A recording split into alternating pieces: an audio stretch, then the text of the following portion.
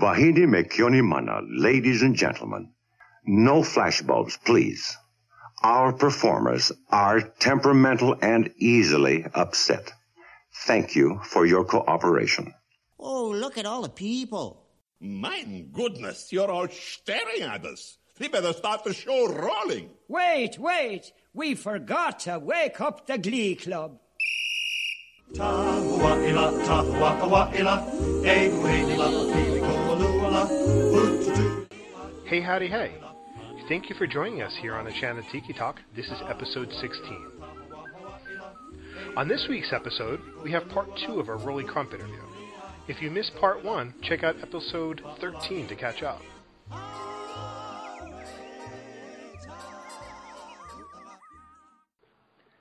Rolly, I've read that you and the other Imagineers enjoyed playing pranks on each other. What's a favorite prank that you pulled off in your days with Disney, and were you ever pranked in return? Well, we have a bunch. But the best one of all was Yale Gracie and I were working on all the illusions for the Haunted Mansion. We had this great big room, and we blacked off all the windows. And in the room, we had built a monster that Walt could come with a ray gun and, infrared ray and shoot the monster, and the monster would blow up and his head would come off and fly around the room, and it was on a string and tied to the ceiling. And then I had a silk ghost made up, and you put that on a squirrel cage fan, and when the fan went off and blew it up, it started wiggling and shaking and everything. And then we had a lot of real weird heads that we had bought from the magic shop in Hollywood that we used as monsters, which we painted with black light paint. Well, we got a call one day from personnel, and they said, the janitors have requested that you leave the lights on when you go home at night, meaning that they didn't want to go into a dark room with all this good stuff in there. So Yale, being as clever as he was, we completely rigged the room. And so what we did was, when we left the room, the lights, there was a dim light, but everything else was turned off. But if somebody walked into the room and broke the infrared beam, the monster would blow up, the silk ghost would come up and start shimmering and shaking, and we had a couple of other little gags that we had in there, and this was all done in black light. So we left the room and went home. And we came back the next morning, and sure enough, the head from the monster was hanging from the ceiling.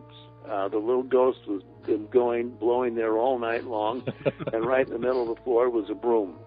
And we got a call. we got a call that afternoon. They said, "You're going to have to clean up your office because they're never coming back."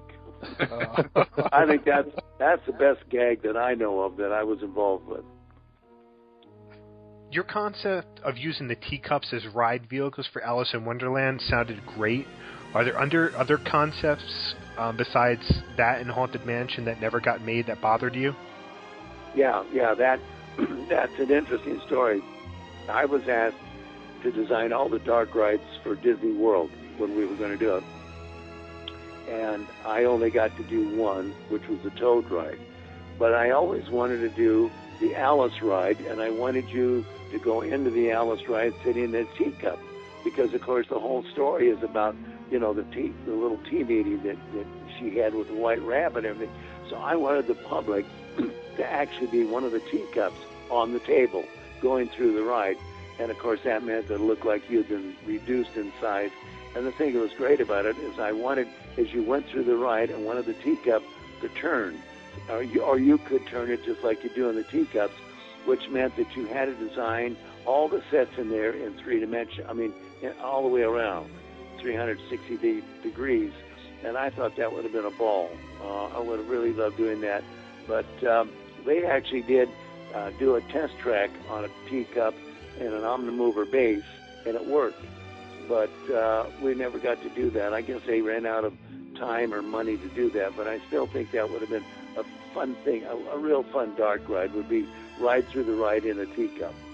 Going back to the series of pranks, were you ever pranked? Is there one that stands out to the other Imagineers pulled a prank on you? Probably, yeah, I'm sure there was pranks pulled on me. Probably when I was in animation. We did a lot of crazy stuff there. One of the big pranks that they used to do, and I think they actually, well, what they did, I forgot one of them. When you're sitting at an animation desk, you have a disc, and then there's a light behind the disc, and so that you can do your in-betweens and everything. Well, one of the biggest gags was to take a piece of smoked herring and tape it to the light. And when you turn the light on, of course, it wouldn't smell. But as the light got hotter and hotter, then, of course, this ungodly smell of smoked herring would come from your desk. And you couldn't figure out what the hell it was. And then, of course, you'd take your disc out, and you could see the smoked herring on the lamp. And they did that to me once. We used to do it to everybody after it happened to me, and then we did it to other people, too. So it's not easy to find smoked herring anymore. You kind of paid it forward. Yeah. What project are you most proud of being a part of from your entire career? Well, probably, this is, I have a lot, but I guess if you really boil it down, there's two of them, and they're both related to Small World. I'm very proud of the Tower of the Four Winds, and I feel sorry that we didn't get it built and designed the way I would have liked it. There was a lot of things that I learned about it later on that would have made it a hell of a lot better. And of course, Small World, it's just being the part. I was, when it came to what did I actually do on Small World, I was the glue. I was the one that kept track of everything, all the characters, where they were staged, how the sets were built, and following Mary's style, making sure that everything was built. So again, I think that was probably obviously one of the best things that I was most proud of, because I spent, about 4 years on that damn ride, and I was in charge of it. And one of the great stories was we didn't know they were going to bring Small World back to Disneyland, and then they called us in and told us. And so what happened was they had a year that they were, to build the building and everything to put Small World in. And what they did was they shipped all the sets back from the World's Fair, and they put them in a warehouse. And you got to remember that these sets were not made out of plywood. They were made out of stretched canvas, which meant that they were very delicate. And so they put all of these in a great big warehouse, and it looked like a pile of junk. And I had to go in there and say, okay, I got to take this pile of junk and bring it back to life and put it in Small World at Disneyland. So that was probably one of the most challenging projects I ever had to get involved with. And there was no problem. Everybody was so sweet that worked with me on it, and we just all got together and did it. In fact, those sets that are in Disneyland are the same sets that were at the World's Fair, and they're made out of canvas, for God's sakes. That's amazing that it's stayed together this long, too. Oh, yeah. There's a great story of how you rode inside the building on your motorcycle and dropped a secretary off. What did everybody think about that, especially Walt? Yeah. Well, I came back from lunch. I had a motorcycle I kept there at WED, and at lunchtime maybe I'd get on the bike and ride up to Griffith Park. There was a little hamburger stand way at the top of Griffith Park, and ride up there and have a hamburger. And I came back, and I was parking it outside the model shop. And one of the secretaries said, I've never ridden on a motorcycle. I said, you want to ride on it? She said, well, sure. She says, when? And I said, just get on the back of it. So she got on the back of it, and I rode it right through the middle of the model shop up to her office. And her office desk was right there where Dick Irvine's office was. And so here I am with a motorcycle bringing his secretary up from lunch. And the noise, of course, of a motorcycle is pretty big. And so Dick came out of his office, threw the door open, he looked out and he saw me, he said, oh, it's just Rolly, and turned around and went back into his office. Did Walt I was a bit of a scamp. I want you to know that. Did Walt find out about that? No, he never knew about that one. The one that he did know about was what happened. This was the story about the cave woman, and this is one where Walt got a kind of a big kick out of. Blaine Gibson, that sculpted the cave women and the cave guys, cavemen. we got back from the studio. He had sculpted this cave woman. They made her out of fiberglass. Then they put a skin on her. Then they painted her skin. And then they put a big vicuna, big fur around her. Of course, it was just around her waist, and she was pretty well endowed, needless to say. And they brought her over, and Blaine said to me, Rolly, he said, I like the color of the skin, but I don't know if it's a good value. So he said, I want to make sure that it's the same value of normal skin. So he said, would you mind taking your shirt off and standing by her? And I said, oh, God, no. So I took my shirt off, I took my shoes off, I rolled my pants up so it looked like I didn't have anything on, and then put another vicuna around me.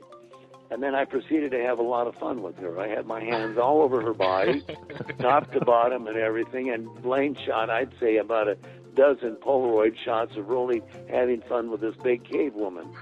And he kept them in his file. He said, well, you know, Rolly, he said, it's the right value. This is going to work out fine. Well, he kept that in a little file that he had. Well, a few weeks later, Walt's over talking to Blaine about something and wanted to ask Blaine a question about something. And Blaine said, well, he said, I think I've got it in my file. So Blaine started going through the file of all the pictures, and all of a sudden he flips by Rolly attacking the cave woman. And Walt says, what's that? And I'm standing there, and I'm going, oh, shit.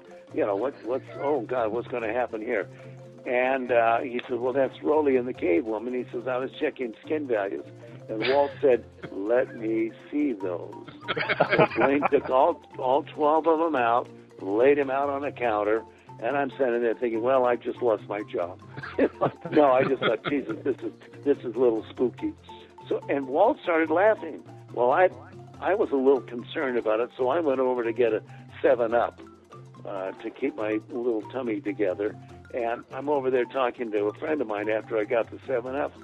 And evidently when we were over there, we were all laughing and having a good time, including Walt. And so this friend of mine said, what's going on over there, Rolly? And I said, well, they're showing Walt all those pictures of me with the cave woman. And he said, well, what did he say? And I turned to him and I said, he laughed. And when I turned around, Walt was standing right behind me, waiting to get a 7-Up. And he said, that's right, Rolly. He laughed. That's one of my favorite stories. That's great. That's awesome. Good. That's a great so story. He knew I was a little bit of a scamp. Do you think after Walt passed away that the politics of WED had an impact on the artistry? Well, that's a nightmare to answer. Yeah, because you can't, without Walt, of course, everything just went to dust. And then there was a lot of fighting for power and everything. And the saddest thing of all was they didn't put a creative person in charge. And you needed a creative person to direct the designers. And that didn't happen. They put Marty Sklar in charge, and he did well, but he was a writer. He wasn't an art director or a designer. So I think that was one of the concerns that I've always had. I think he did the very best he could, but and John Hand should have stepped in to do it, but John wouldn't. John was wanted to kind of step into the shadows and didn't want to get involved. And but that was it. That was just the evolution, and that wasn't just at WED. The whole company went through hell without Walt. What was your involvement in the new Seekers of the Weird comic book that just came out recently? Well, I'm surprised about that. That just came right up out of the ground. I wasn't aware that Marvel was owned by Disney, and I wasn't aware of the fact that all of a sudden they dug into the archives and found my Museum of the Weird and decided to do something with it. And so I had absolutely no involvement whatsoever, other than the fact that they're using all the little sketches that I did, and I'm thrilled about that. And they're keeping me in touch of what they're doing, and they're being very faithful to me and to the sketches, and I'm excited about it. I think it might be a step into the right direction, that eventually there will be a real Museum of the Weird. But God only knows what will happen, because it's only been dead for 50 years, Yeah. Don't they say that nothing's dead in Imagineering or WED? Oh, they're wrong. Well, you know, I'll tell you something that's really sad. I gave a talk to a class at a college not too long ago, and one of the little gals said, you know, I'd like to get a job at WED. And I said, no, you don't want to get a job at WED. She kept, I think she thought that it's probably still a wonderful, explosive place. And basically, I think I said to her, no, Walt's not with us anymore. And that place that we grew up in that had all the imagination running all over the place is no longer there. And I said, you know, in fact, I've told a lot of young people saying, how do I get a job at WED? And I say, well, go to Cal Arts, which is Disney's, art school, and work your way into WED through Cal Arts. But it's, you know, people hear my stories, and they think, oh, God, I'd like to be there. Well, that's not the same place anymore. You know, we were those were during the naive years when we were all having a good time, and nobody knew what they were doing, and we just did it anyway. Right. In the past, you've given tours to people in Disneyland. Do you ever still do that anymore? Do I? No, I don't. I used to a long time ago when I could walk around comfortably, but I haven't done it in years. How has working for Walt Disney, working with Walt, working for the company, and your entire experience with Disney, how has that affected your life? I know that's an open-ended question, but... Well, you know, you couldn't have had a better life than I did. I feel so fortunate. I was at the right place at the right time, and I couldn't be happier. If somebody said, would you do it again? I said I'd do it every second, exactly the same. I wouldn't change it. It was a magic time, and it was a magic time for everybody. You know, Walt invented a whole new industry called theme parks, and to be part of that when it was just starting and being a piece of the building blocks of that was very, very special. And then the other thing was, the fun part about it was you never knew what the hell you were doing. And when you were asked to do something, you sit there, and you never got scared. You know, a lot of people talk about the blank piece of paper is scary. No, it's not. When you sit there and you just say, oh, my God, and then you throw the switch to imagination and let imagination take over. And the interesting thing about designing a project or even doing a painting, it reaches a point to where it takes on its own life and it tells you what to do. And that's something that I've always learned and loved, is waiting for the project or the piece of artwork that you're doing takes over and says, no, you got to add a little there, you got to do a little there, and the imagination tells you what to do, and I always love that. You still enjoy painting and creating artwork? I do funky little sketches that are hanging on our refrigerator wall. No, what happens is things don't work like they used to, believe it. You find that hard to believe, but like yesterday I had to sign for 3 solid hours autographs, and at the end of that I couldn't even hold a pencil. We get some of the sweetest goddamn letters that come to us. People thinking how much they love my work and talking about their favorite ride, and a lot of them had to do with the Tiki Room and stuff. And if I get a real sweet letter, one that I think is really sweet, then I'll do a little sketch. I'll do a little crazy thumbnail sketch. And I did one not too long ago for a fellow that loved the Tiki Room. And I did a sketch of Rolly in his tiki garden. So I'll still do little funky sketches for people that I'm quite taken with. But I don't do it for everybody. It has to kind of touch me. And right. Maria and I know that we get letters that are so goddamn sweet you want to cry. Right. And when I get one of those, I definitely want to do something and send it to them. Do you have one memory that stands out of you spending time with Walt in Disneyland? To be honest with you, there was only one time I was with Walt at Disneyland, and that's when they were building It's a Small World facade. And there was the engineers and the architects and everybody. We all met with Walt down at the front of the Small World facade and discussed what was going to take place. And that was the only time I was ever with Walt at Disneyland. I never saw him there. Okay. Now we, for every guest that we have on the show, we ask them the same 5 questions. Here's the first question. Do you have a favorite snack at Disneyland? Yeah, I like it. What's that ice cream? The Dole Whip? We go down there, we have that big, I forget what it's called, but it's it's where Sunkist was, and we get this big ice cream. It's just delicious. Years ago, I used to love the popcorn, and I always had to have popcorn when I went to Disneyland. Yeah, that's something that I have a 3-year-old son now, and he absolutely loves having the pop. The only time he's ever had popcorn has been in Disney World itself, and he loves that. Oh yeah, one of the things I loved was years and years ago was to go to Aunt Jemima's and have pancakes that were in the shape of Mickey Mouse ears. Right. That was great. Do you have a favorite attraction in Disneyland? Pirates. Yeah. Pirates has always been my favorite. Yeah. That's a great attraction. Yeah, I think it's the best dark ride that was ever built. Yeah, I probably agree with you. Yeah.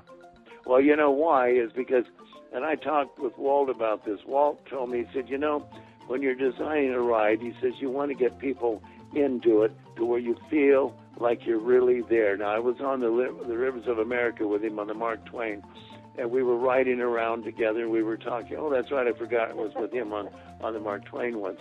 And he says, Rolly, if you lean back and you look at the shoreline and you look at all the trees and everything, he said, you could go back 100, 150 years. He says, that's what I want the public to do. I want them, when they're in an event or a ride or an attraction or whatever, I want them to feel like they're really there. And the only way to do that is with time. And you have to spend quite a bit of time. And Small World has the same length of time in it, I think, I think the Pirates is 20 minutes. And that, once you get in there, you really get tied up in the fact of where you are and what's going on. The dark rides used to be 90 seconds, so you don't get that in 90 seconds. Well, you just mentioned that Walt, was a time thing, and he succeeded in that because you can escape and you can feel like you've gone to a whole other place, and that's the beauty of Disneyland and Disney World. Well, that was his whole thought about what he built. That's why he built berms around Disneyland with all the landscaping and trees so that you didn't know where the hell you were. He blocked out everything. And he also had the control of signs of hotels and everything so that you didn't get visual intrusion, which was great. And the city went with him on that. That was great. Do you have a favorite Disney? Yeah, but he did decide that when he was going to do another theme park, which was Florida, he wanted to make sure that you didn't see what was right next door. He used to call all the motels that were on Harbor Boulevard across the street from Disney, he called that a kind of Tijuana Row. He really hated those little, motels. And so he said, we're never going to do that again. So then he went out and bought 27,000 acres and then puts, Disney World inside of that. What's your favorite Disney character? Probably Peter Pan, because I was the last in-betweener hired on Peter Pan, and I fell madly in love with him while I was in animation working on it. And so I always, that's part of your beginning, things that you remember. And I think that one is my favorite. I absolutely love Peter Pan. What's your favorite Disney movie? Well, they're all, I can't separate all of them, but right now I'm really leaning toward Mary Poppins. Nice. I love Mary Poppins, and I was really upset that it didn't win the Academy Award because I think that was the best live-action picture he ever made. If you get into the animated cartoons, what was my favorite there probably would be Fantasia. Okay. Just because the imagination that went into Fantasia. Right, yeah, it's an incredible piece of work. From the music and the animation, it's incredible. It's an incredible film. And now, one more question for you. Do you have a favorite Disney park memory?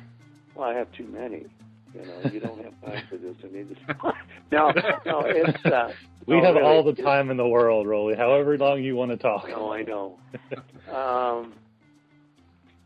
Probably my favorite memories of all of Disneyland was when I was sent down there to get me out of WED, and they didn't want me around because they were going to design the Haunted Mansion, then they didn't want me around.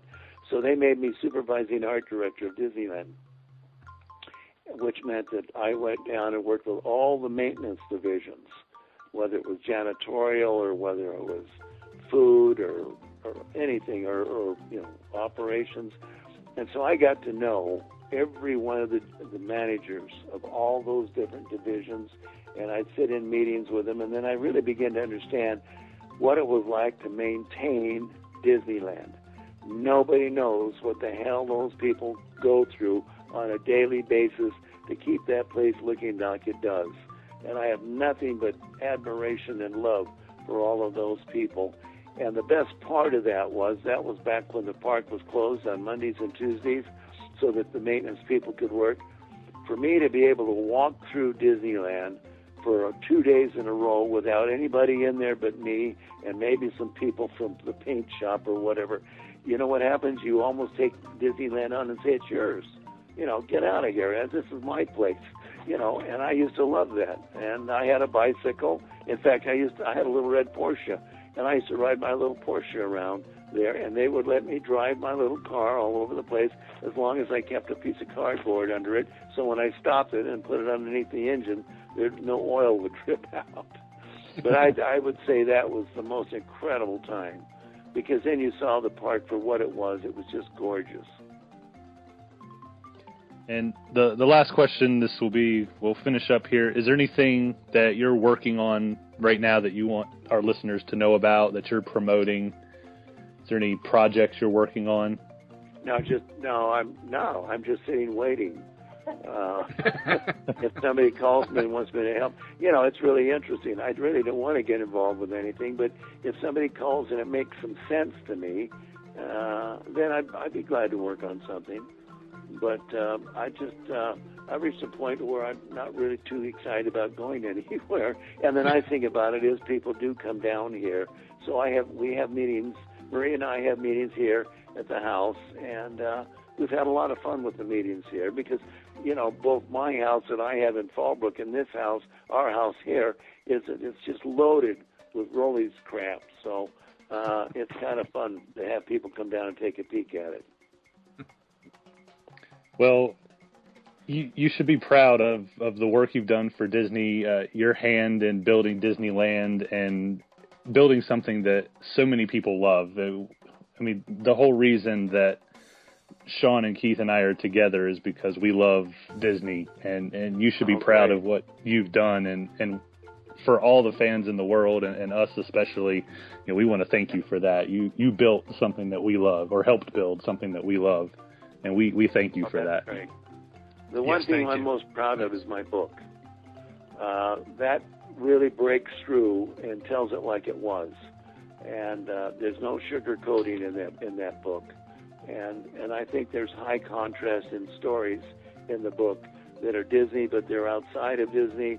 And these little stories are part of the foundation of everything I did. So I'm very proud of what I did. And I look back at it and say, shit, that's pretty good, It is a great book, and we've all read it, and I will read it again one of these days, and I'll probably read it multiple times before I leave the earth. It's a great book. Absolutely. Okay, great. Well, thank you so much for being on the show.